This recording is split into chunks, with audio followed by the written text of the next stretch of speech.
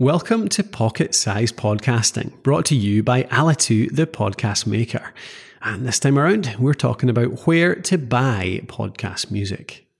Now, you can buy song licenses outright, but the most common route is to pay a monthly subscription for a service where you can use anything on that service for the duration of that subscription.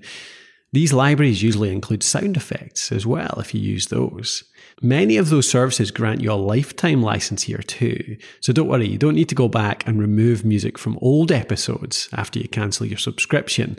Those old ones are fine. And there's rarely download limits on these services either. Obviously, always check the T's and C's of any platform you decide to use though, because it can change depending on who it is. Two of our favourite places for this are Epidemic and Shutterstock. If you head on over to thepodcasthost.com/music, we quite often have coupon code deals for both of them too. Music Radio Creative are another great service that can produce voice-branded intros and outros for your show too. And you can find a link for them over at thepodcasthost.com/music.